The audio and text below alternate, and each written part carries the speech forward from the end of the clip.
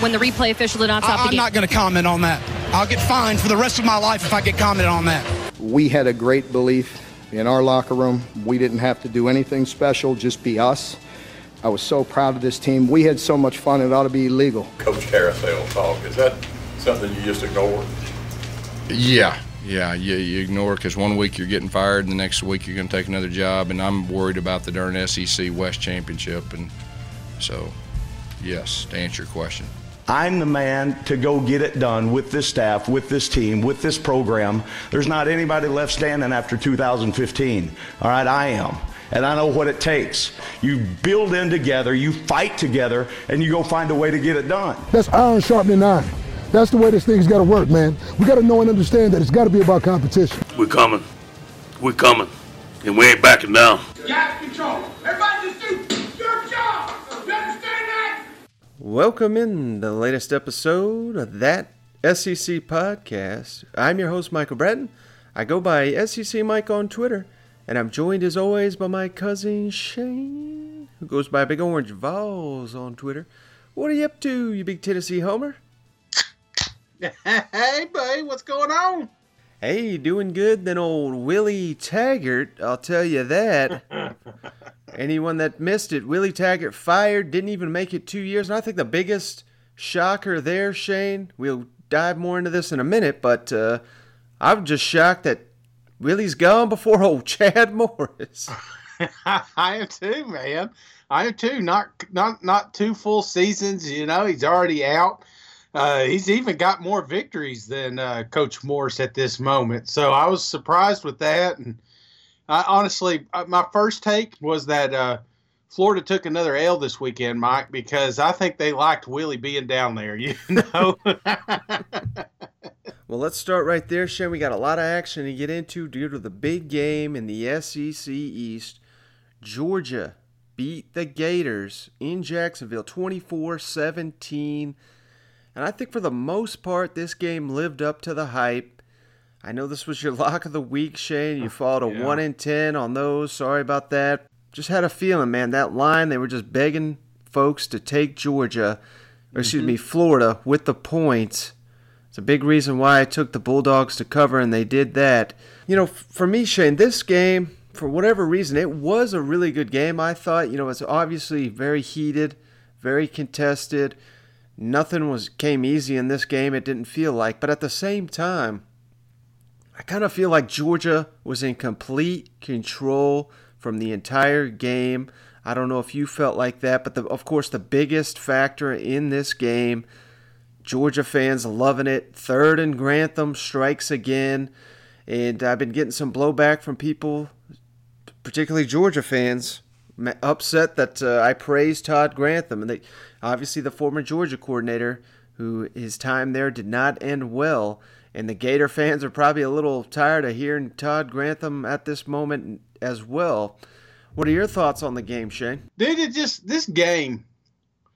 Well, let me start off by apologizing to the Florida fans and congratulating the Georgia fans, because obviously 1-10 is a rough financial stretch here, Mike. You know, I go into the season with $1,000 budget. That's my budget, and I usually never hit it. You know, but this year I'm one game away from hitting it.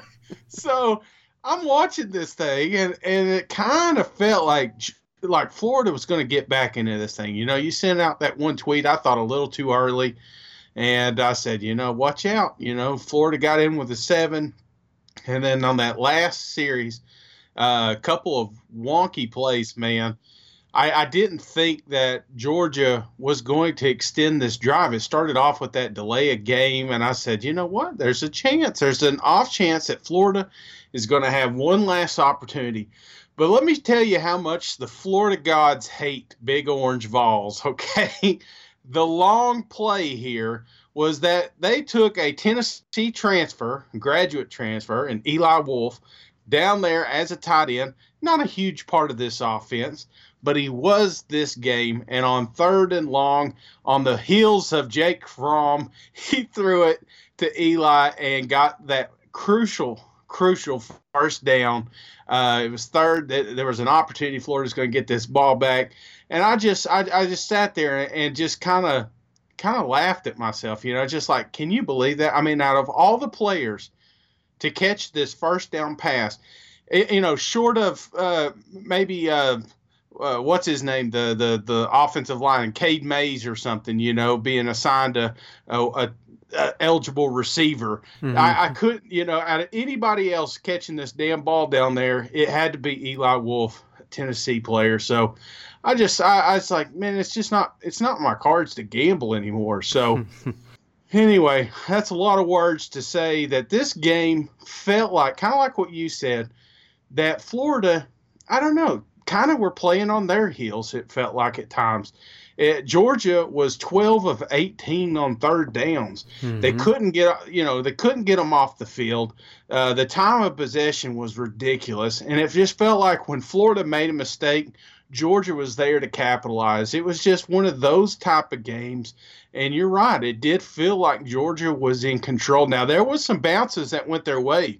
A lot of people want to talk about the Cager, mm-hmm. reception, question mark. Well, speaking of Cager, Shane, 7 catches, 132. He really stepped up. The Bulldogs needed him. He was talking trash after this one. Jake Fromm, 20 of 30, 279, 2 touchdowns, no interceptions. You said it there, he made the play of the game. I thought, it's not an outstanding play necessarily, but it was a gutsy call to throw it there with the game on the line. That to me was like an NFL-type play when you got, I'm not saying he's Aaron Rodgers or anything, but, when the Green Bay does have a game on the line like we saw last week against Kansas City, they asked Aaron Rodgers to make the throw on third down. That's what Jake Fromm does. There's very few players in the SEC right now I think that they would trust in a situation like that. Not saying Kyle Trask isn't one of those guys. I think he clearly is, but of course the Gators were not in that position in this one. But man, it was just, to me, Shane, the line of scrimmage dominated by Georgia. We saw it early. I thought Dan Mullen set a really bad precedent here in this game early when the Gators had it 4th and inches in the first quarter there. And instead of running the ball, he threw it into the flats there. It was knocked down, turnover on downs. I just thought that was demoralizing, Shane, because it was just a message that they had no confidence they could not run on this team, and they couldn't do it. 19 rushes, 21 yards. Mm-hmm. It's not like Georgia ran wild. They had 119 on the ground on 37 carries, but, that's enough to balance out the offense, allow Jake Fromm to not constantly be getting pressured by these Florida outstanding pass rushers. How about Brian Harrion, Shane? I know he's a running back, but he may be the best damn receiver. He's got the best damn hands on Georgia's team here. He made it an incredible catch. And like you said, there were some questionable calls. It's too bad for the SEC really needs to do something about this in the biggest games of the week. It just seems like every week there's some damn bad calls, and they went Georgia's way, went against Florida this week, so they've been on the other side of it too. So it's just unfortunate that we keep getting all these bad calls time and time again. But let me ask you this, Shane, because like I said, these Georgia fans are pretty heated. I think they're obviously puffing their chest. They're happy they got the win, and they're taking shots at Todd Grantham for, like you said, 12 of 18 on third down. And how about this stat, Shane? This is an incredible stat. This is the most third down conversions Georgia has had since the 2014 Belk Bowl against Louisville. You have any idea who the defensive coordinator was for Louisville back in 2014? No, I have no idea. That would be one Todd Grantham, third and Grantham. So, yes, Georgia obviously has Grantham's number, but what I wanted to ask you, Shane, and I know Florida fans are probably pretty pissed off at their coordinator at this moment as well, but having said that, it's not like this guy's some damn joke where he doesn't know what the hell he's doing. It was how long ago against Auburn you were saying, my God, Florida's got the best defense in the SEC. Yeah. I don't think one game defines this defensive coordinator, even though his unit keeps coming up short in this game. What are your thoughts on Todd Grantham after this game? No, I mean, here you took one of the most prolific rushing teams in the nation, and you pretty much shut them down. I mean, you look at the box score, you see 119 yards rushing, but if you take that 30-yarder out from Swift, he had 24 carries for like 50 yards. You know, that's an impressive feat. Both coordinators, both teams did an excellent job of, and this is something we talked about going into this game. They're going to make these teams one-dimensional. It's going to come down to quarterback play, and that's exactly what happened. And Georgia just had, it felt like they had a few more playmakers emerge on the offensive side of the ball. Well, let's kick it over to Kirby Smart after this one, Shane. He was obviously very excited, and he even called out the fans a little bit here on just the fact that, they don't like to see the Bulldogs run the ball so much. It's boring, all this, yada, yada, yada. But he talks about how important that is. Obviously, the third downs were critical to this game. The importance of running the ball, even when, like you said, when it's not particularly working, on his outstanding offensive line coach, Sam Pittman. And then finally on, the player of the game, Jake Fromm. Yeah, I mean, start with the positive. Third down was really good. We were able to convert some big third downs. I mean, some down and distances that they've been really good on third and long. Tebow talked about it this morning on SEC Nation, and it's tough to convert those long yardage third downs. But when Jake has time, he's really efficient. And I thought our receivers gained a lot of confidence throughout this game. We had all of them there and accounted for. They were all healthy, and they played well, too, to help Jake. But let's be honest, those good 5 guys up front were blocking some pretty good pass rushers one-on-one, and that was probably the difference in the game. Yeah, I thought that was the plan going in. We wanted to suffocate the run, make them one-dimensional. If you can make them one-dimensional, they're going to hit plays on you now. They got as good a group of receivers. I'm telling you, there's 4 guys that are going to be playing the NFL of their wideouts, and I'm including the tight end. They got good wideouts, and that was my concern coming into the game. And we knew that we may have to give something up to get something back, but it felt like you had to play for the pass, and you had to stifle the run in order to make them one-dimensional, which the flip side of that was I didn't think they would be able to do to us, but early on it was almost, mirror images. We couldn't run the ball, but we were able to throw it. Oh, you got to. I mean, if you don't run the ball in this league, pass rushers will chew you up. I mean, when they see pass every play, they'll feast. They're just like sharks in the water. They'll attack you. You got to keep them honest. You got to wear them down. And I know y'all don't believe in it, and y'all think it's boring, and y'all hate it, and it's not explosive. I get it. Okay, but in this league, you got to be able to have the threat of that in order to sustain. And look, we have not arrived. We are not. We have to get better. There are a lot of things that we've got to work on, and we got some really tough teams coming up to play, and that's what I reiterated to our guys. Yeah, I thought Coach Pittman did a wonderful job last night. His offensive only meeting, I get to sit in on Friday nights and leave the defense alone so they don't get sick of me, and he stood up. And Sam never talks, and Sam said, "I want to say something.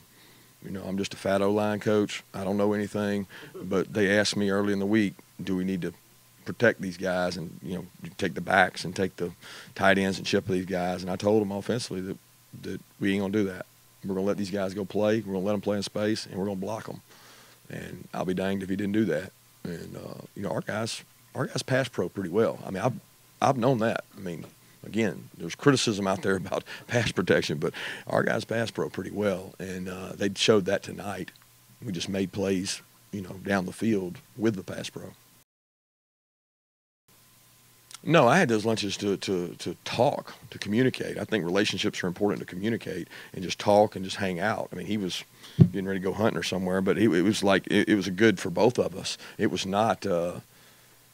Look, he has not had so much success in life. He has had a lot of people that have questioned him, and he is a chip on his shoulder guy. And y'all seen it over and over again where people doubt and continue to doubt, and he continues to rise above. He's not a silver spoon-fed kid. He's a working kid, and he works himself into it and wills himself into it, and just really proud of the way he played and led our team and a lot of others. I'm not saying it's just Jake, but Jake has a lot of pressure on him. All right, Shane. So Jake Fromm, I don't want to say, it seems like every year he's got some level of doubters. I think it's because he's just not, I don't think it's anything against him personally. I just think that maybe the system that Georgia has, they're not asking him to be Tua or Joe Burrow or something like that. So, not saying people forget about him, but I think they view him as maybe not as good of a quarterback as he really is. And I think Jake Fromm went a long way to kind of redeeming himself here. If I don't even know if that's the right word, but just letting the nation know that if elite defenses are going to make Jake Fromm beat him, he's fully capable of doing it. Yeah, absolutely. I mean, and he does have I think he has a lot of pressure on him at quarterback. Something that Coach mentioned there. And I mean, when you're told how great your team is all off season, and this is the year you're going to make a run for the playoffs, and that's a lot of pressure, especially with the fact that they lost so much talent at receiver last year. This is a whole new outfit. With Cager, and some of these guys coming out of the backfield, Pickens. He didn't do much. It was like he had to create his own targets out there, and very impressive game for Jake. He seemed poised.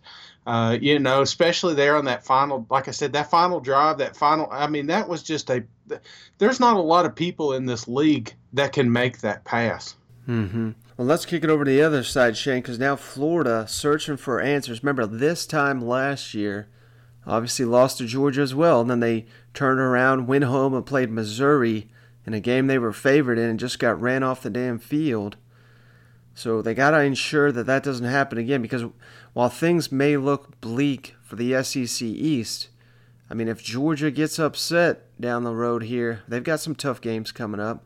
Florida can get back into this thing, but they obviously cannot afford to lose another game. And I also thought it was interesting, Shane. I think the Gators, that you noted that final touchdown drive, it was very slow and methodical, and maybe they were just really focused on finally punching one in the end zone there, but it just took up too much damn time. And when they scored, I believe there was 3 minutes left on the clock, and it was just like, there just wasn't enough time to get the ball back. Georgia only had to convert one first down, and that was the ball game. So Dan Mullen talked about that final drive, why it took so damn long, on Georgia converting so many third downs, and then on what the Gators have to play for the rest of the way. No, I mean, when you're down 2, you got to score once first. So it is, let's make sure we put a solid drive together and get the touchdown first, and we did that, and that's kind of the whole thought that goes into that is, don't panic. Don't need to panic. Run our offense, execute our offense. Let's take it down the field. We executed clean. We punched it in. And, we executed clean. I thought we played okay on offense at times. Just some mistakes kept setting us back at different points of the game. And, obviously only ran 52 plays offensively, so that's not very good. And, needed to stay on the field better on offense and get off the field on defense. So we called a lot of different defenses. I mean, like I just said, there's a lot of different answers for why they were good on third down. They're not one thing. There's a lot of different ones. Is there a reason you didn't pressure him more on third down? No. No, we mixed up different looks. Like I said, those are 18 third downs. So each one of them is going to be pretty independent, to be honest with you. So, a couple by penalty, right? I think we gave a penalty on third down, gave him a first down.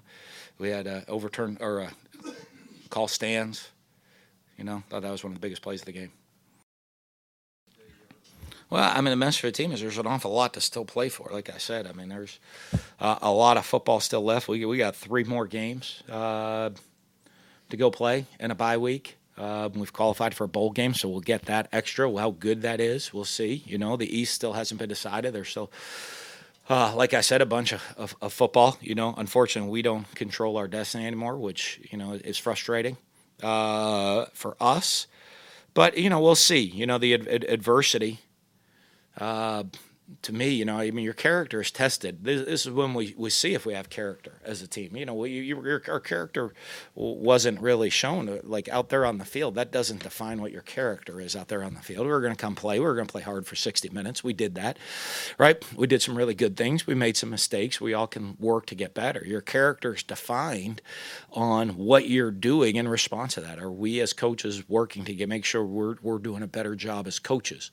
Are we as players making sure we're working to be better as players? Are we maximizing the effort we give every single day and what we're doing to best develop ourselves? That's your test of character, and so that's what's ahead of us as a team as we get to see in individuals. It's a great check of where our character is going to be over these next 3 games and what type of team, how we're going to finish this up. All right, Shane, so there's Dan Mullen there. It was pretty somber after this one. Not really. I mean, I think he knows this was the Gators' chance here, and they just let it slip away. How do you expect the Gators are going to respond, Shane, after we've seen, I know it's a different year, it's a different team, but they failed to respond last year. Do you think there could be that issue again? What they got on their schedule here? Well, this next week, Shane, so they just had a bye, so they had 2 weeks there. They got Vanderbilt at home. That should be a win. They got to go to Missouri. And then they get a bye week, and then they got to go, they host Florida State. So there's 3 wins. I think Florida's fine. I think Florida's, they've built enough resume here. I mean, you're just going to have to sit back and pray something bad happens to Georgia. I mean, Georgia does have Auburn.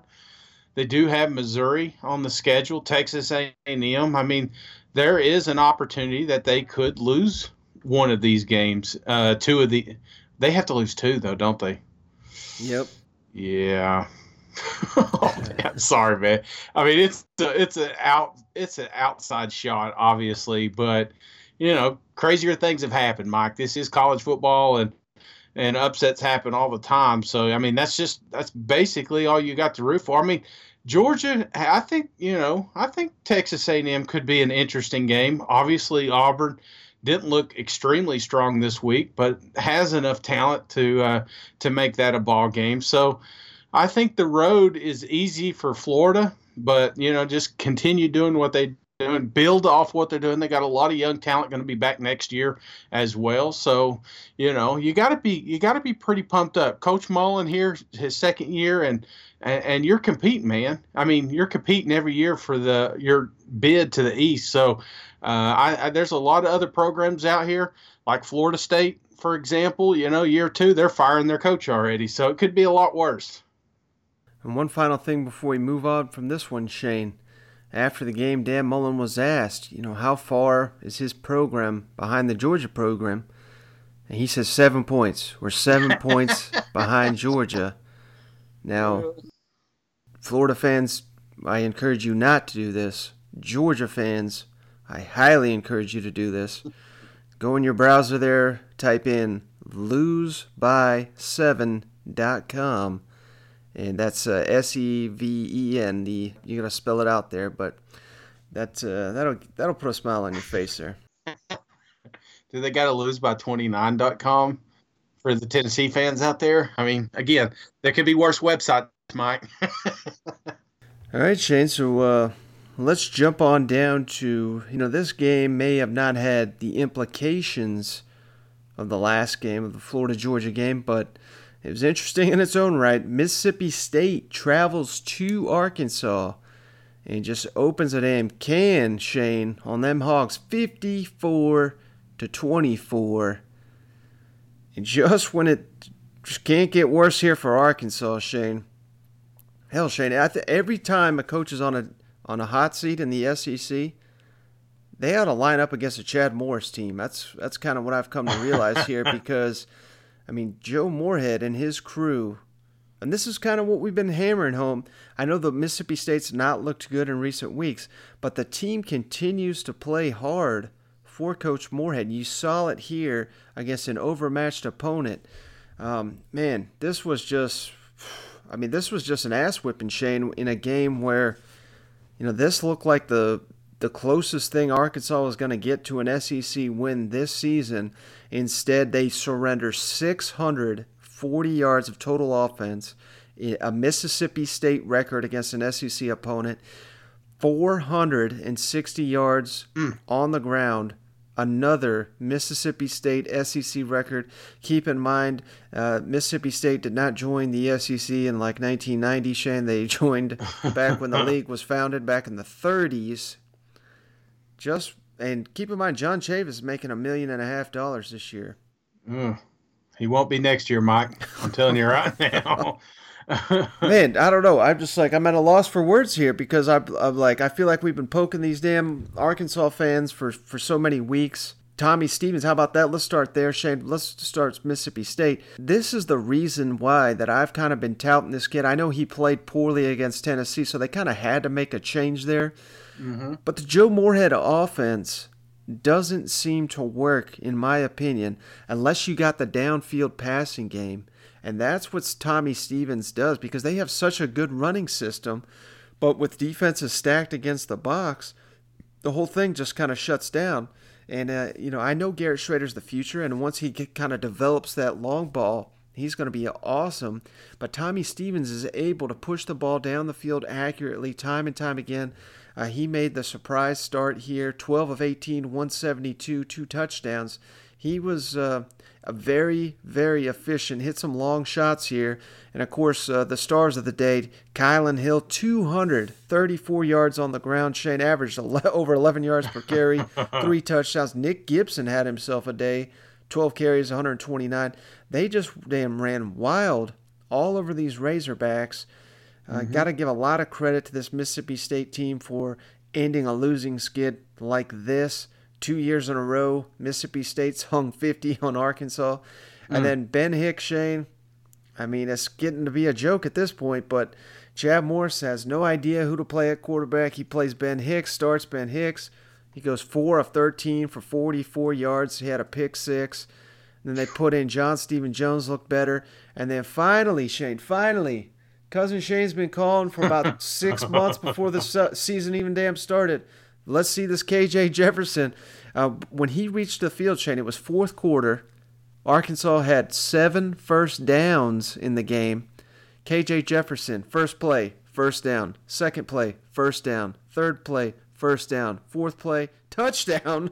After the game, Chad Morris was like, yeah, he was all right. Yeah, I know. What the hell's going on here, Shane? He's pumping up Burks. Like, Burks is just some great. Burks had 40 yards total offense, He had just as much as your starting quarterback. So it's not that. Your quarterback it's not just an eyesore. It is a cancer to this team. And the fact that you've got KJ Jefferson, you got the fans wanting KJ, you've got everybody in that stadium knowing anybody that watched this game, knowing who the best quarterback on this team potentially could be. Not saying that he is, but potentially could be by the end of the season.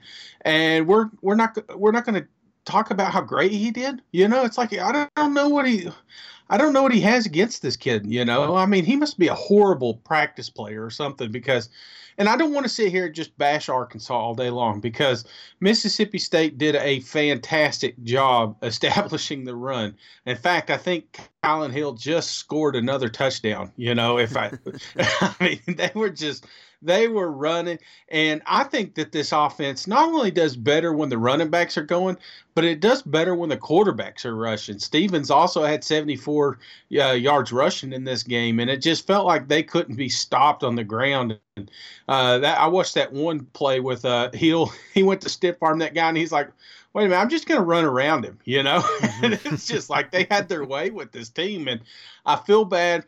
It felt like Arkansas gave up there at the end, and, the only spark that we saw was from your freshman quarterback, and it's time, Mike. Good God, it's time. If not, whoever replaces you next week, we'll start him. I guarantee it.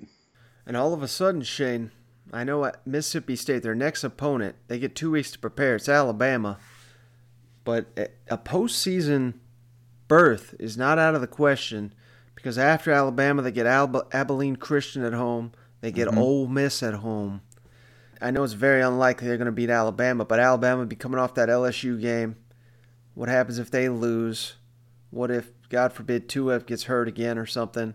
And we've seen Alabama is not outstanding at defending the run.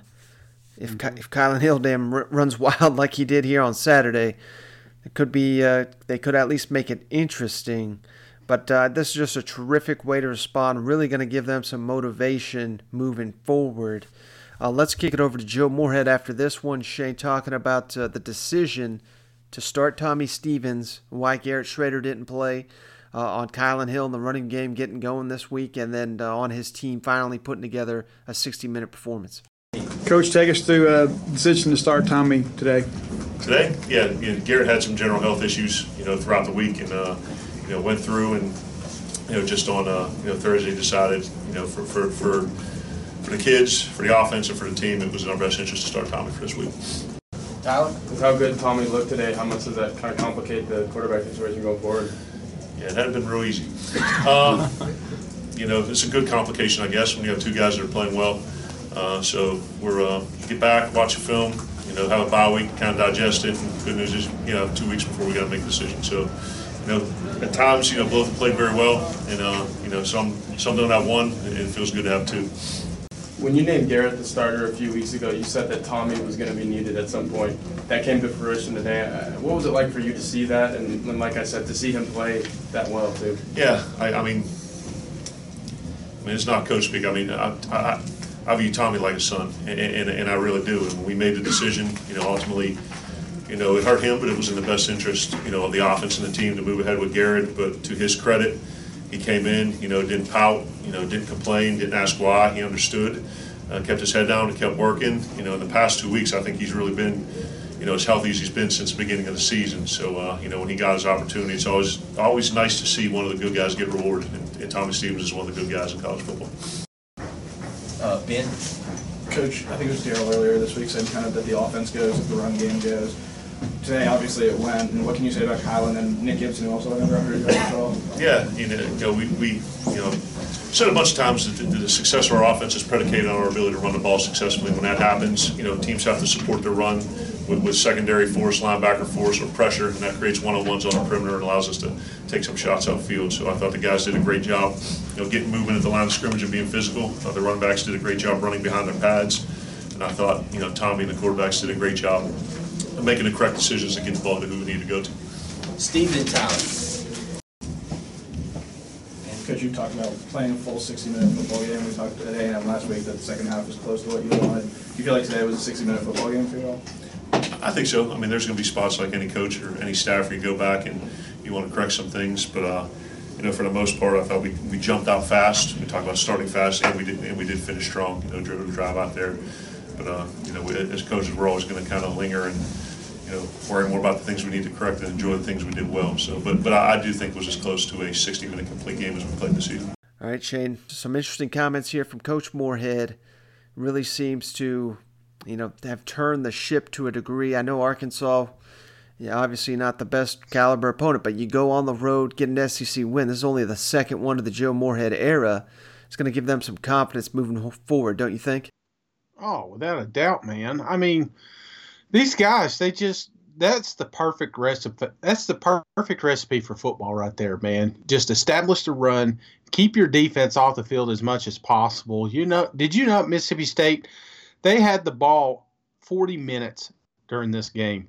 To Arkansas's 19, that is a huge differential there. Your team is exhausted. Your defense is exhausted. So a lot of people are going to come out here and blame Chavis, but when your offense is going 3 and out over and over and over again, your defense will break. It's just how it is. I mean, they're not that deep. And so that got exposed there toward the end. And that's why you see these big gashes in the running game, because Arkansas's been on the field the whole damn time. Mm-hmm. And how about his comments there on Tommy Stevens, Shane, the relationship? I know Joe Moorhead probably has got a little bit of ways to dig himself out of the hole that he may have created with some of these fans. But there's an outstanding chance that we look back and say, Tommy Stevens maybe only was with the program for 1 year, but his leadership, when things got tough, continued to work, and when his number was called, answered that challenge in a big way. I think that could be huge for the development of this Mississippi State program under Joe Moorhead, because if Garrett Schrader couldn't go, if Tommy Stevens wasn't prepared or had a bad day, they'd lose this game. I mean, the narrative is just completely different. I think, once again, Mississippi State's got to be real glad they got Tommy Stevens on the roster. Mm-hmm. And I think we need to see them both moving forward. I would like to see both quarterbacks play the rest of the way out. Absolutely, man. I don't know. It just felt like the spark was there. Something like you said, and I don't know if it was because he was 100% finally. He finally got some rest. But dude, he looked really good. He looked real good. And I think Mississippi State, if they keep playing like that, are going to make a bowl game. And at the end of the year, we're going to be talking about, hey, look what Joe fought through. And we got a hell of a coach down here. Now, flipping over to the other side, Shane, that's basically they got to fire him. They got to fire him, Mike. I mean, do you think this is? I don't know. Go with me here. Mm-hmm. When they fired Willie Taggart, the first thing that I think everybody thought of was Coach Morris. Here we are saying, he's got to have more time. He's got to blah blah blah blah. No. If Willie Taggart can get fired with guaranteed money. I mean, Florida State's on the hook for a lot of money, a lot more money than they are with Coach Morris. Mm-hmm. Do you think that it's, turn things up down there? Because there is, you want to be the first teams. You want to be the first teams getting some of these coaches in there and trying to woo them to your team. Do you think there's a little bit of extra pressure here the next few weeks with Coach Morris? Absolutely, particularly this weekend's game coming up against Western Kentucky. First-year head coach Tyson Helton, obviously quarterbacked by Ty Story, the guy they ran off last offseason. I mean, if you cannot beat that team at home, you just have no business being an SEC coach. I don't care about anything else. I mean, I've seen a lot of people. I thought the one that kind of came out the strongest was Barrett Salih after this game said, I can't remember a team that's worse in his history of just watching SEC football. And I don't even think that's accurate.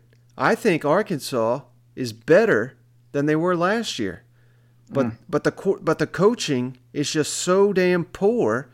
Mm-hmm. So this is the results that you're getting. I mean, I think this team beats last year's team, and that may not be saying much, but I think Arkansas is taking a slight step forward. But it goes back to what you're saying about KJ Jefferson. I mean, you could bring in somebody who's never even watched football and say, okay, we got Ben Hicks, we got John Stephen Jones, we got KJ Jefferson. Let's watch all their plays. Which one are you playing? I mean, every single one of them is going to tell you KJ Jefferson. Unless the last one in here is Chad Morris, because he's the only one that it ain't buying it. Like I don't understand. I don't know if he just doesn't seem to be knowledgeable or something. I don't know, but he may be the worst damn coach I've ever seen since that old Mississippi State coach Kroom. I mean, that's how bad we're talking here, and I mean it's just getting worse and worse. We're not seeing any signs of progress here, and man, do you think it's his son? I don't want to go deep conspiracy here, but, his boy's coming in at quarterback. You know what I'm saying? If you roll out, Jefferson here at the end and he catches fire, mm-hmm. It's easier than maybe next offseason he rolls out the true freshman. See what I'm saying? If that's his plan, he's even worse than I thought, and I've got a pretty low opinion of him right now. So let's kick it over to Chad Morris, Shane, on his decisions at quarterback, on KJ Jefferson and John Stevens Jones, on the defense's poor performance, and then finally, he didn't really want to get into this one, Shane, on if any staff changes are in the works here in Fayetteville. Chad, with the way things have gone at quarterback and some other young players, do you feel like the team's being put in the best possible position to win with the best players? Are you referencing at the quarterback position? Quarterback, Traylon Burks. Well, I think I think when you look at Traylon Burks and look at how many all-purpose yards he has, our opportunity to try to get him the football as much as we possibly can. And I do think, as I've said before, that the inconsistencies at the quarterback position have not benefited us. Chad, what was your thoughts on KJ and John Stephen, and do you go with those guys moving forward based on how Hicks plays? Do you still feel like he's the best option for you? Well, we'll get back in here tomorrow and go through that. I felt that Ben was healthy today, but I thought that both John Stephen and KJ came in and gave us a spark. I was proud of both of those guys.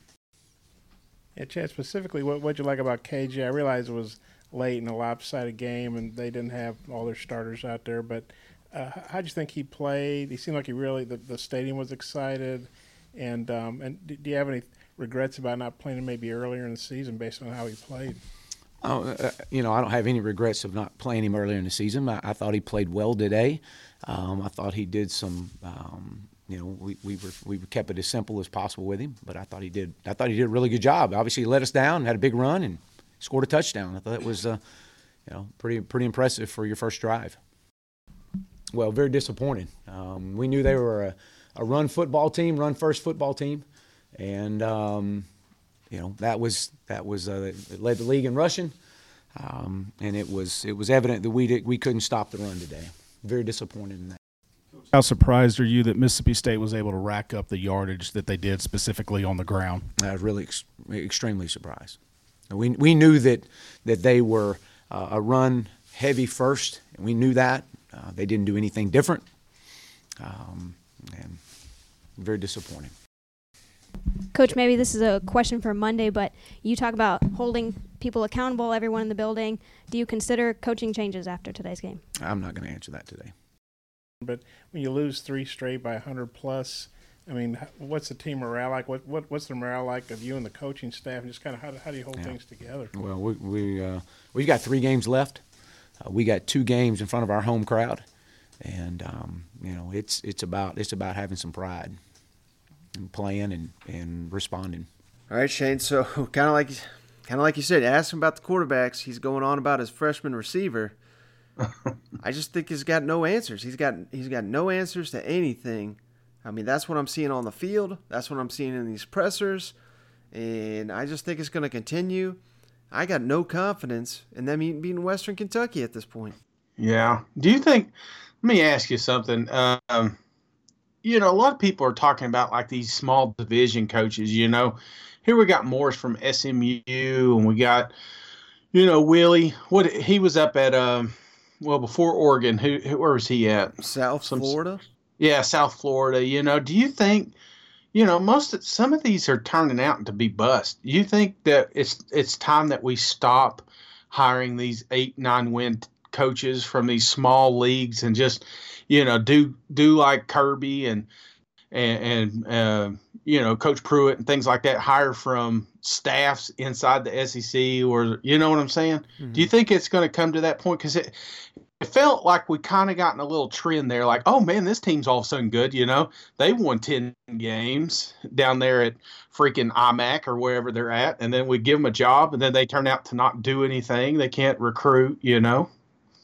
I mean, I just really think every situation is independent. I see what you're saying.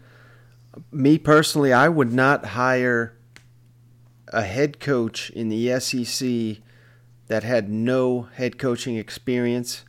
I know guys like Kirby Smart's done a very good job. I know Jeremy Pruitt looks like he may have turned a corner. So, I mean, it can be done, but I just would, I don't know, because you're learning on the job. Kirby had to learn on the job. I think you could argue Jeremy Pruitt is still learning on the job. And fans are not going to tolerate that at most places. But, I'm not totally sold on these, just where you came from is defines who you are, because I mean, Urban Meyer came from Utah, and that was before they were Pac-12. The guy at Oklahoma, Lincoln Riley, I mean, he came from East Carolina. So, I mean, it can be done, but I don't know. This Chad Morris hire never made sense to me, because I thought Clemson got better after he left. Mm-hmm. SMU was never good. It just felt very Derek Dooley-esque to me. Yeah. And it looks like that's kind of what they're getting here in Fayetteville. Oh, man. I'm going to tell you, one of the darkest days as a Tennessee fan for me was watching the Arkansas game when we went down there. Arkansas was real good. And you remember that one guy, I can't remember his name, but he had like that magnificent punt return. And he like dodged 6-7 guys and then took it for a touchdown. You know what I'm saying? I believe that was old Joe Adams, I believe was his name. Yeah. He was on the countdown. I remember that because I remember the video. But I was just thinking, that game against Arkansas, I realized just how far we are between the other SEC teams. Like that was like the lowest of low as a Tennessee fan.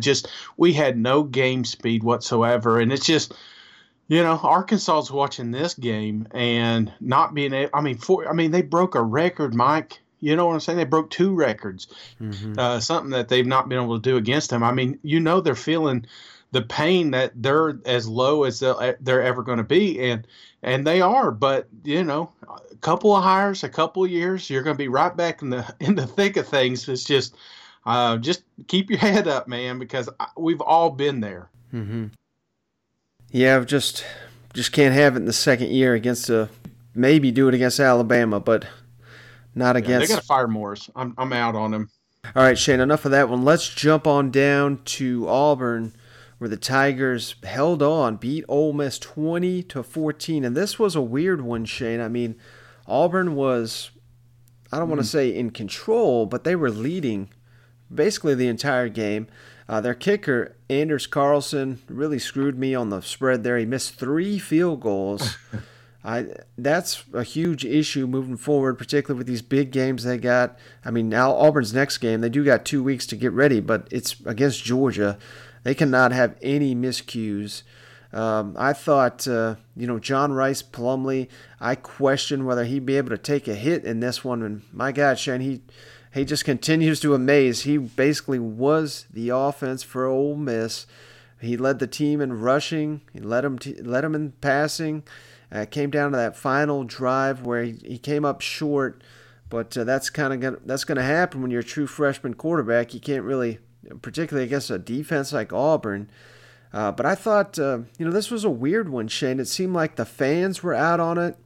Birds were out. They were frustrated with Auburn and this offense. Even Bo Nix had a really big day, 30 of 44, 340 yards passing, but no touchdowns, no interceptions. And they weren't really able to get the ground game going completely. But interestingly, both teams finished with 167 yards exactly rushing in this game. But Ole Miss scored a late touchdown, and they got the ball back there, about a minute and a half left, the length of the field to go. They couldn't do it, but man, it could have really got ugly here for Gus Malzahn if Ole Miss found a way to march in here and steal a win late. Thankfully for Auburn fans, that didn't happen, but what's your take on this one? Maybe just a little bit of hangover from Auburn, but they have got to get this cleaned up before Georgia comes into town. I'll tell you, I've never seen a fan base more upset about being 7-2 than the Auburn Tigers right now. This fan base is divided. You get online, there's a lot of people that are there's. I don't know. The players are calling out the fans even. Yeah, this thing's getting ugly. Bo did not have a great game. I know you look at the box score, you see 340 yards passing, but it just, it didn't feel, it felt dinky dunky the whole time. And the running game, like you said, kind of struggled to get going. There was just no big plays. And Schwartz was the only exciting player on the field, and even he was kind of held in check with this Ole Miss defense. So, I could see why they're a little frustrated. This is a game that they were expecting to go in there and hang 50 points on them, and they just weren't able to do that. And they let Ole Miss hang. This thing came down to a final drive. And if Plumtree didn't, I think if Plumtree would have threw the damn ball, that they may have, ended up upsetting Auburn here. And then they'd really be in bad shape down there. Mm-hmm.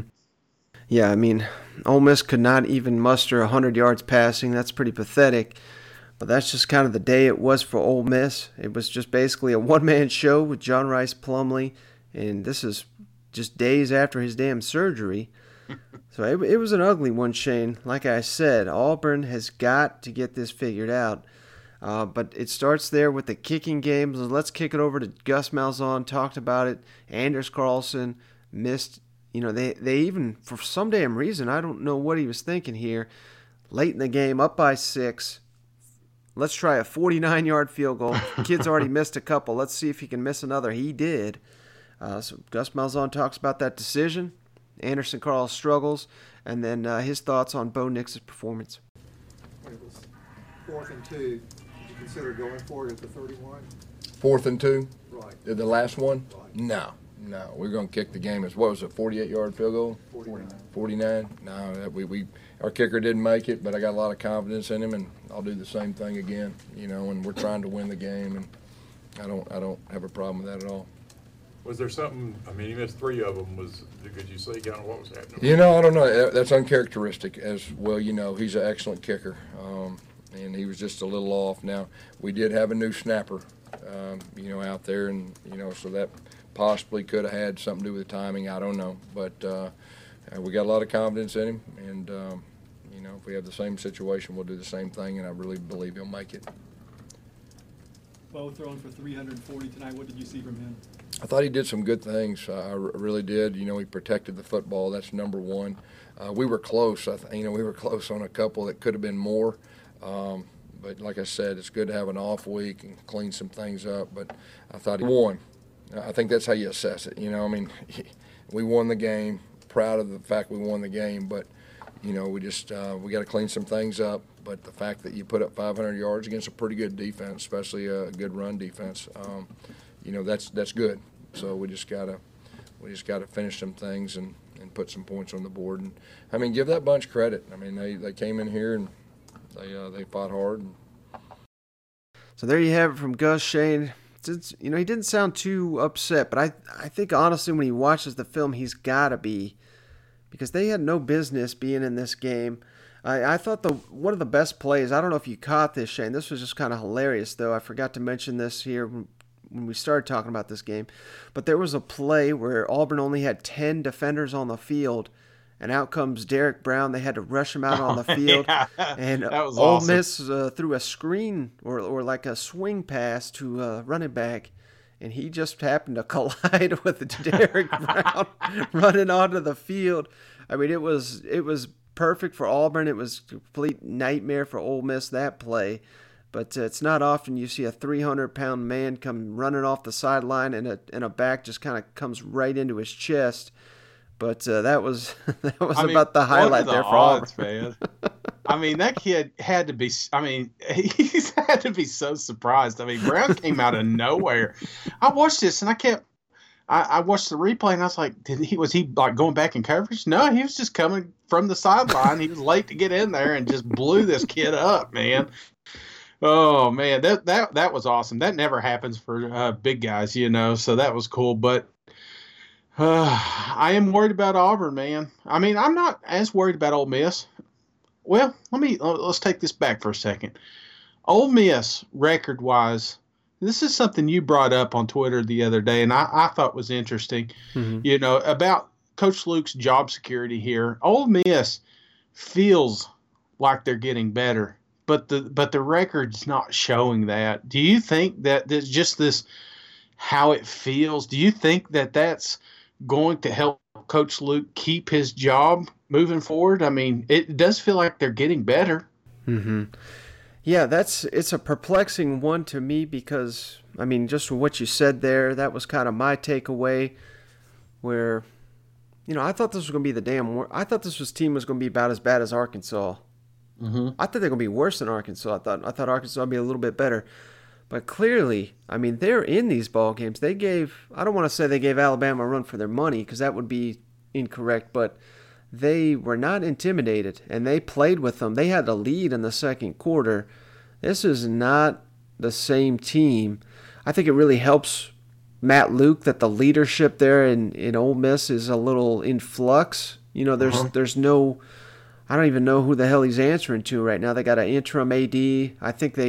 I don't think they have a president or any prospects for the AD, so they may just keep him just because they got no one to fire him. But if they did have someone, I don't know. I mean, you see people, it seemed like rival fans were begging Ole Miss to keep him. That's never a good sign. But I really like the direction, because you got to remember they are playing a ton of freshmen, redshirt freshmen, and if they're getting this out of them and they're really finding some stars, like for anyone that, I mean, obviously Ole Miss fans and Auburn who just watch this game, but if you've not seen this kid, John Rice Plumlee, I swear, he's like, I think the player he most reminds me of now is like Nick Marshall. Yeah. I mean, he is just, you wouldn't think he'd be a good quarterback, but he's just insanely awesome, and he's just a true playmaker with the ball in his hands. I think he's someone you can build around. I think you got to keep this staff in place, see what you can do with all these kids when they're sophomores, redshirt sophomores next year. They're probably not going to go to a bowl game now that they lost this one, but hell, they gave it their all, and I don't really think, I got a higher opinion of Matt Luke than I had of him coming into the season. And if for nothing else, Shane, I think that's reason enough to keep him. And if I'm an Ole Miss fan, you're probably not too happy with that answer, because it wasn't that long ago you had Hugh Freeze, you were beating Alabama, you want that back. I understand it, but I just don't know if you're just gonna. I mean, who are you gonna hire that's just gonna immediately bring that in? You know what I mean? I think it's better if you build it. Maybe you got the next. I don't want to call him Dan Mullen, but a caliber of guy, because it took him a little while to build it up. Give him a little bit more time with these coordinators. I think they're going in the right direction in Ole Miss, and I think that's better than the unknown of just hiring someone that you could improve, or you could get a lot worse.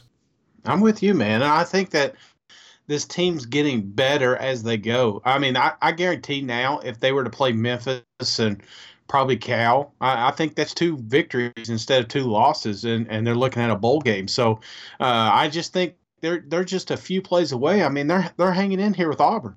You know what I'm saying? It came down to the last series and almost beat the University of Auburn, a team that almost beat the number 1 team in the nation, So, I mean, you could play that game all day long. It just, I think Coach Luke's moving these guys in the right direction. I like this coaching staff. I love these young players. I think you're right. I think a few seasons under their belt, we're talking about Ole Miss being a pretty good damn team out there in the West. And I also think they beat Cal. I think they got fucking robbed. Oh yeah, they did get robbed, man. I think Memphis. I think they got robbed in that one with the roughing the passer penalty. That was so stupid, giving them a touchdown. So yeah, this officiating sucks this year, man. I mean, when does robots take over? Is it going to be during that Virginia Tech Alabama game 30 years from now? All right, Shane, let's kick it down to South Carolina, where the Gamecocks come away with a 24-7 win over Vanderbilt. And man, did Will Muschamp need this one, because Gamecock Nation, Shane, they were not feeling too good about this one to start, because Vanderbilt, they were the first ones on the board. It was 7-0 going into the second quarter. The Boo Birds were out in Columbia. Out for Will Muschamp, calling for his head, some people. I'm telling you, social media was a buzz, but then the Gamecocks, once they settled in, they took complete control of this one. And let me summarize this game for you if you missed it, folks. Here's Vanderbilt, first down, run up the middle. Second down, run up the middle. Third down, throw it over a receiver's head. And they did that about 20 damn times. It was damn ugly. It was an ugly game. Vanderbilt had 76 yards passing, 11 of 21 through the air, 1 touchdown, 2 interceptions. I mean, I'm kind of shocked the Gamecocks didn't shut him out here. Helinski had himself a day, finally getting his mojo back, and then I think game ball. Well, you probably got to hand out 2 game balls here, but Deshaun Fenwick, Shane, running back, basically 4th string entering the season, 18 carries, 102 yards. Hell of a day. And then Brian Edwards, South Carolina ties the record, I should say. 14 catches, 139 yards, 1 touchdown. He had himself a hell of a day. He continues to shine for the Gamecocks, but Credit South Carolina for, tough start, but just staying resilient. Will Muschamp desperately needed this one. Gamecocks keep their bowl hopes alive. And then Vanderbilt, I just think that Missouri game, this is going to be one where we look back and be like, how in the hell did they beat Missouri? I just think this is a rough year there for the Commodores. What's going on with and I don't want to read into the commentary in this game, but when you saw Lipscomb on the sideline, they just kept saying like he's refusing to go in. And like they were even making comments about Keyshawn Vaughn upset with the coaching staff and the playmaking, did you get that vibe? I mean, did they say why Lipscomb was out in this game or why he left? They said it was personal reasons, but that doesn't make any sense why he even traveled with the team. And you got to remember, this is the kid that said there was, I can't remember the word he used, but I don't think it was panic, but it was something like that following the UNLV game. So I'm sure there's some tension behind the scenes there, but it's troubling because we got Vanderbilt's best receiver not on the field. I mean, they don't have the depth to not have someone like that out there. Man, I don't know where they go from here. We may I thought Derek Mason saved his job. He may have just delayed the inevitable here because man, they're just terrible on offense. Yeah, they really are. And they've got no weapons. I mean, honestly, everybody knows it's Vaughn. It's Vaughn or nobody, and they couldn't throw the ball. This defense had that shut down. I mean, if you can only muster 76 yards passing during a game, you're not going to win. I mean, unless you're like old school Georgia Tech and you run the option all the time, you know what I'm saying? Then that's not what these guys run. They try to be a balanced offense, and South Carolina had their number. I mean, it was close at first, but they were able to pull away from it. I really liked the fact that they got Joyner involved as well. It just seemed like that provided a little spark for this offense. And, Coach makes comments, we're going to play him here in a second, that he was banged up. I did not know that, but yeah, that's where he's been the last 2 weeks is he's been trying to get better. But this team's better when he can come in there and play a little bit, man. Mm-hmm. Well, you mentioned it there, Shane. Let's jump over to Will Muschamp. I really like these comments he had on running back Deshaun Fenwick. I think that really just kind of gives you a really good insight and window into the culture and the program that Will Muschamp has. I'm sure these talks go on just about everywhere, but I don't know how often it is these players kind of listen and heed this advice. They're clearly doing it here in Columbia. Then he also talked about Dakereon Joyner, his status, and then he gave a special shout out to one of the media members who was questioning Ryan Helinski's indecisiveness to run the ball. Was there anything you saw in practice that led to giving Fenwick the ball 18 times, and how will his performance today affect? Well, you always got to be ready when your number's called, and things didn't go very well, and I told our football team this in the locker room. Things didn't go very well for Deshaun. He's got Rico's playing. I'm talking about when we started game planning for our first ball game, and Rico's playing, Feaster's playing, Mon Denson's playing. Kevin Harris is emerging, and Deshaun's in that fourth or fifth role, which we were a one-back team, so it's kind of hard to find your place. And actually came to me and talked about, transferring. And I told him, I said, you need to stick this out. You really do. And that's a good thing's going to happen. You're a talented guy, and you just need to stick it out. Life's not fair all the time, and things don't always go your way. And I talked to him about just in general life of being a husband and being a father, and things go against you, and you can't quit. You got to sometimes stick it out. You can't just take your ball and go home. And that's the way our world is nowadays. You don't get your way, I'm going to take my ball and I'm going to go home and go somewhere else. And he stuck it out. And I pulled him up in front of the whole team, and I told the whole team that. It's a great example of a guy that just kind of sticks it around, continues to work, and when his number's called, he played well. He did a nice job. So, hopefully get some more opportunities as we continue to move forward. But, great example of a guy that just actually handled adversity and fought it a little bit. It's really neat. At what point did you kind of settle on getting Dakereon in as much as he did today, Right. and just how kind of good was that to use him that much after he had to sit out? We're going to continue to use him. The last 2 weeks he hasn't been healthy enough. It was totally an emergency situation. He was going to have to be a pocket passer and hand the ball off. It was not going to be a run. Was not going to be an option. He was healthy enough to be able to do those two things, but not run the ball. And so we had that discussion going into the Florida game and the Tennessee game. So we've been able to move Jay back to receiver to give him some looks there, which he can help us there. And we got to continue to expand the carry-ons package. We've got situations where they'll be on the field together. So we'll continue to do that moving forward. Sometimes it's hard when a young player misses a lot of practice time. It's difficult, and that's been a little difficult.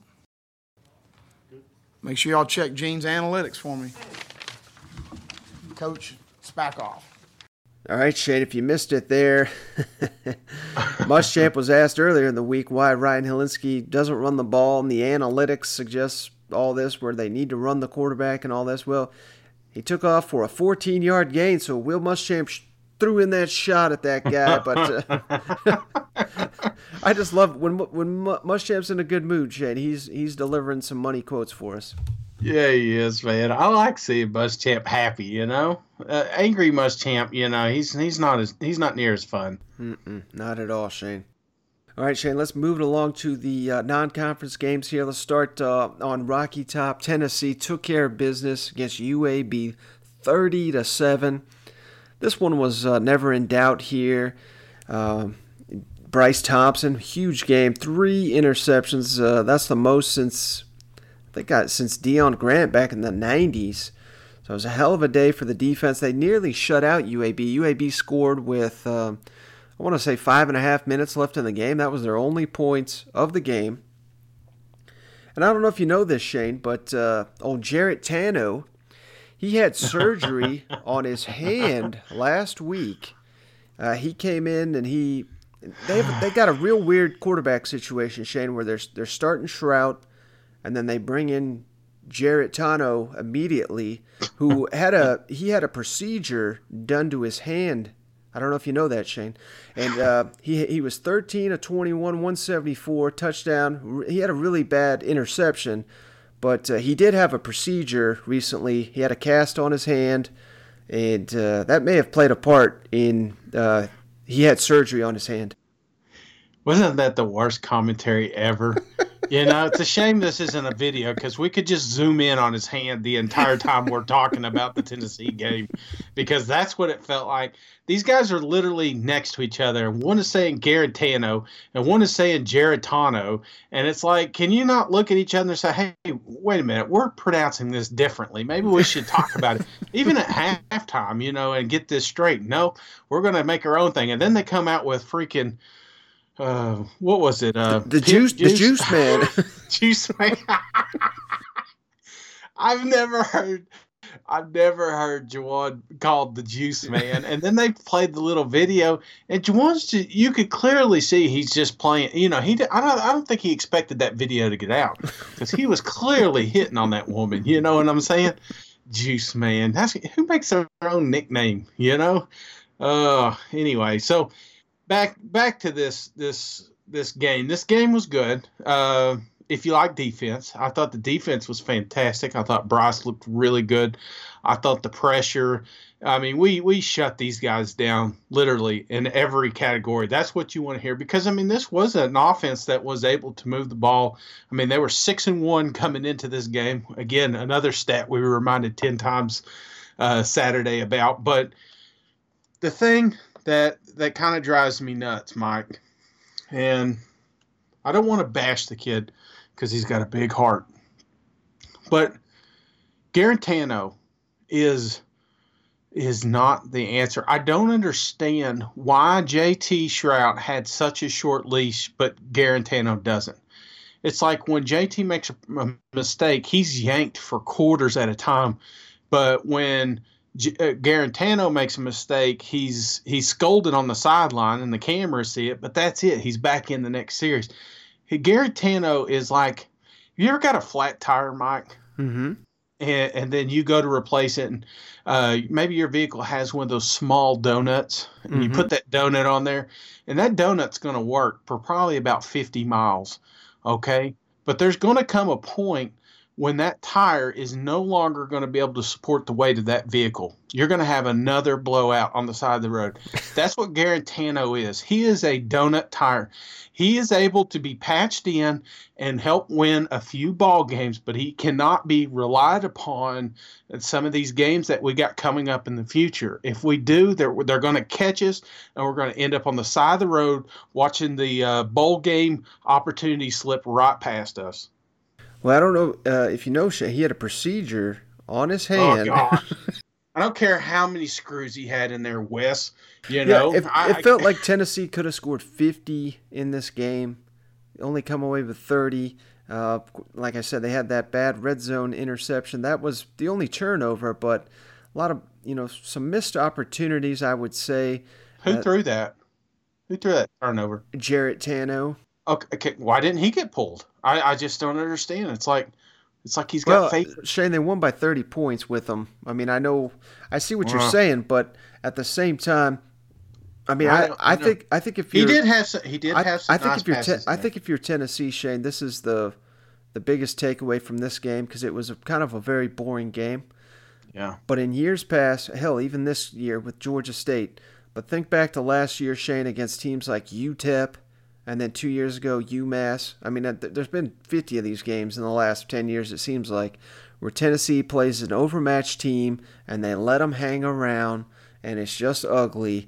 And this one, and remember, this team was 6-1. They just beat the hell out of them, and it was never in doubt, and they just took care of business. Yes, they probably could have scored 20 more points, but they didn't. But there was no drama. And I think if you're Tennessee, that's what you want. You want, when you're playing these teams that have no business playing with you, you just want them coming in. The game's over at halftime, and then the second half, you're just basically running the ball out because that's all this one was. I sound like Auburn, don't I? I'm never good enough. Anyway, I just thought that the defense did their job. The defense looked great. This offensive line had a few issues. It felt like Wanya, especially there on the side, he had a few issues of letting some coverage get by him, and I think that's something that they can grow and work on. But kudos to the team, man. UAB came in there. They were scrappy. There were some fights even during this game, and these guys came out to play, and Tennessee took care of their business. And if it weren't for that garbage touchdown, they would have pitched another shutout. Well, let's kick it over to the last game here on the docket. Shane, Texas A&M takes care of UTSA, Texas San Antonio, 45-14. And I needed that late pick six to cover the spread. I got it, so thank God for that. But UTSA actually scored the first touchdown in this game. Thought it was going to be a little interesting. They have former LSU quarterback Lowell Narcisse as their quarterback. I had no idea he was the quarterback here. But then Fighting Jimbo, Shane, come out and score 45 consecutive, took complete control of this one. And that was thanks mostly to freshman running back Isaiah Spiller, who I know is UTSA, so we're not saying this kid's all SEC at this point, but he is really starting to come on. This was his fourth game in a row with more than 10 carries, and he's taken a full advantage of it. 217 yards, 3 touchdowns. 2 of them were by 50 yards or longer. I mean, he just took he was the offense in this one. I mean, Kellen Mond had himself a very efficient day, 16 of 21, 211 yards, 1 touchdown, no interceptions. But, I mean, they put it on their offensive line, and they just blew this team off the ball. And that's exactly what you want to see if you're a Texas A&M fan. Yeah, man, this one, hey, when it started out and he got that touchdown, I was like, uh-oh, we got ourselves a ball game. And then like 2 plays later, Spiller's running for a 60-yard touchdown. I was like, all right, no longer a ball game. So those guys gave everything they had. And Texas A&M they just poured it on. And that's what you like. You like seeing Mon not having to run for his life. I mean, he only had 1 yard rushing. That's what you want, man. Mon's there if you need him, but games like this is one that you need to rely on your running backs. And Spiller had a hell of a game. True freshman. I mean, this kid he made some great plays. I don't want to say it was all the offensive line. There was some nice vision on the field too that got to these touchdowns and next level misses. So I really think they got something special down there with him. Mm-hmm. Yeah, the Aggies found themselves a running back That's big.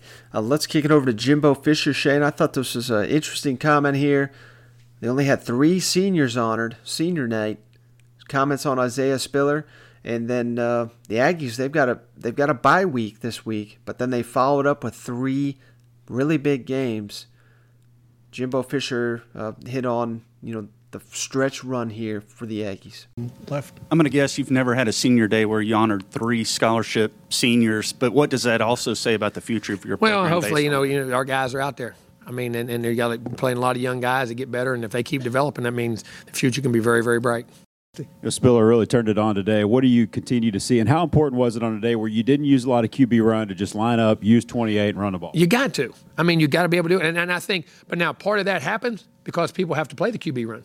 I mean, that's a gap that people have to play on the edges. They can't squeeze. They do some things, so that's going to cause some problems. So the more we can create that without the QB run is good. So when the QB run comes or the options off of that are good, it's a complete team thing. And I thought we blocked very well up front. Tight ends, receivers, everybody did a great job down the field.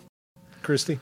Spiller had 3 really long runs, and 2 of them were for touchdowns. How big is that for momentum and just kind of a shot in the arm? Well, it is. I mean, just when you can hit those ones, especially we're down 7-0.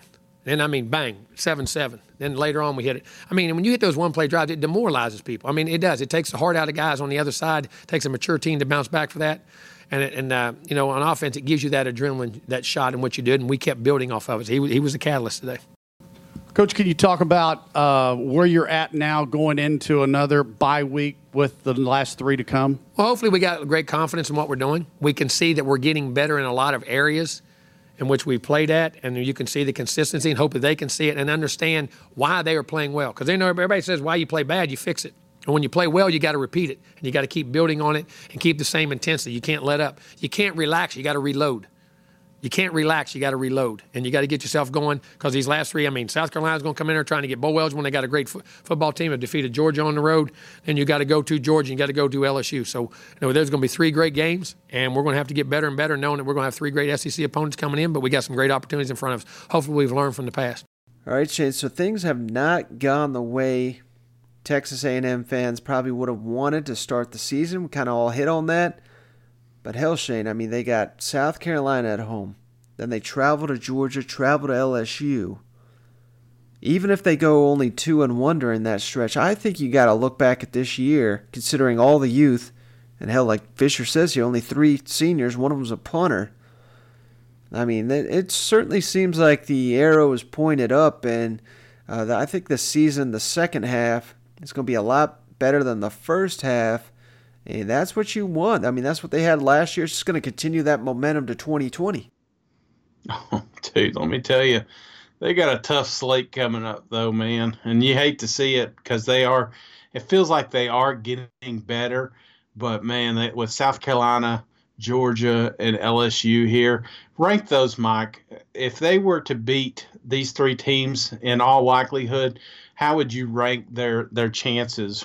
Would you give, obviously, South Carolina first? Mm-hmm. Who would you say second, Georgia or LSU? I think Georgia, because I think Georgia's going to be coming off a very physical game against Auburn.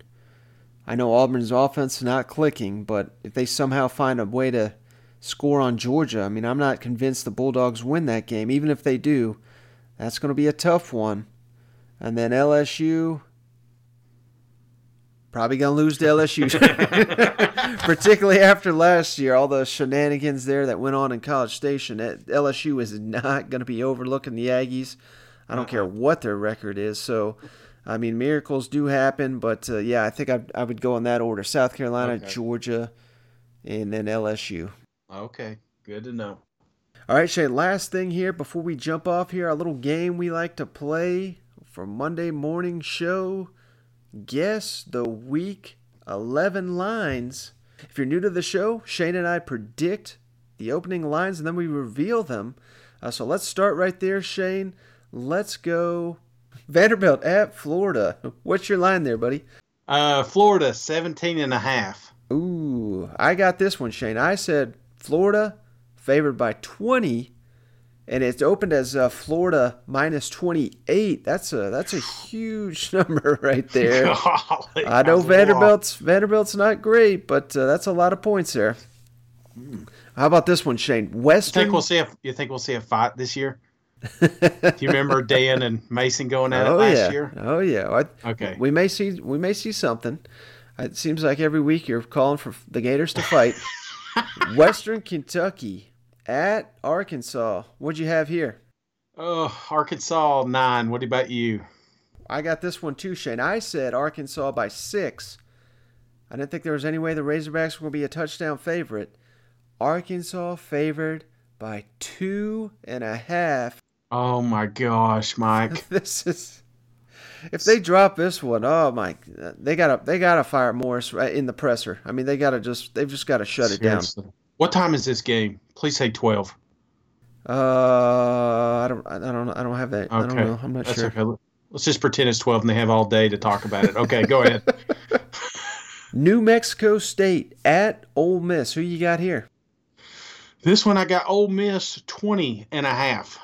You got that one, Shane. I don't know what in the hell I was thinking. I said Ole Miss 13, and it opened. Ole Miss favored by 31. I did not. I can be honest with you. I didn't do my New Mexico State research when I did this one. They have not won a damn game yet. No, I did. Well, I just remember that. Didn't they play Alabama and it was like 50 or something? Yeah. All right, Shane. How about this one? Missouri at Georgia. I got Georgia 17.5. Oh, you win this round, Shane. I said Georgia minus 18, and it opened to Georgia 14.5. I gotta like the Bulldogs on that one. How about you? Yeah, that's nice. I like that. All right, Shane. How about this? Our favorite weak division team, Appy State at South Carolina. Who do you got favored in this one? South Carolina 18.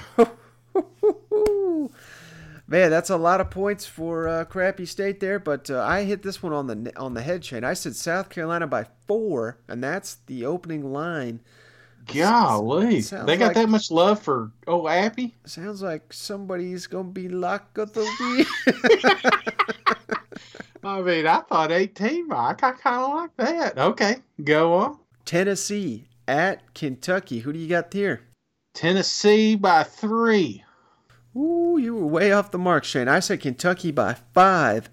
I get this one. It's Kentucky favored by 3.5. Jeez Louise. Yeah, I think with 2 weeks to prepare, I don't know. I can't see Tennessee being favored in this one. I can see them winning it, but the betting favorite's definitely going to be on Kentucky there. Yeah, I think we're going to see Brian, too. I think that they've been holding him back for this game, so that one kind of surprises me. All right, final game on the docket here, Shane. LSU at Alabama. Who you got here? Alabama 7. Well, that's what I had because we already knew the line, and that's what it was. We tied on that one. All right, Shay, we went a little long. I think that's going to do it, unless you got anything else before we hop off here. No, that's it, buddy. I appreciate everybody hanging out with us. It is extremely late, and we got everybody plays this week, Mike. Ain't nobody got bye weeks this week, do they? Nope, that's incorrect, Shane. Auburn's on a bye. Ole Miss is on a bye. Mississippi and Texas A&M. So we got 3 byes, but okay, I was pretty close. So we got 7 games, though, right? Oh yeah, I saw 7, and for some reason I put okay. All right. They're all conference games, so no non-conference shenanigans on this one. I'm pretty fired up about it. Wait, they're not all conference. You got Appy State in there. Fuck. Man, like you said, it is late as hell. I damn near called Appy State a SEC team. Not yet, buddy. Not yet. They think they're there, but they're not. I think that's going to do it, Shay. Before we say anything else that's incorrect, thanks for joining me as always. Thank you, everyone, for tuning in. We'll catch you on the next one. All right. See you guys. Go Balls.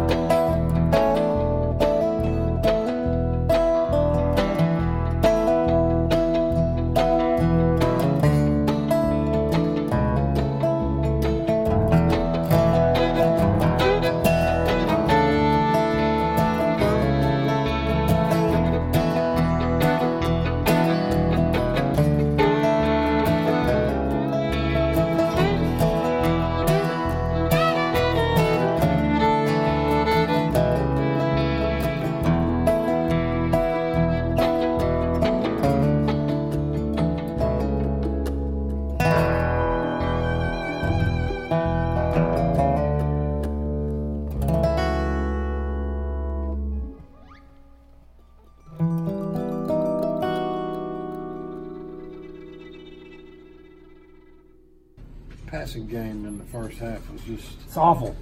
Yeah. What do you think needs to happen to kind of improve there? Get better in the passing game.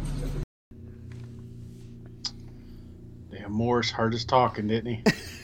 I swear, it's like every time you mention him, a damn garage door opens. I just think one day he's gonna get you, man. And I'm so far away, I can't help you.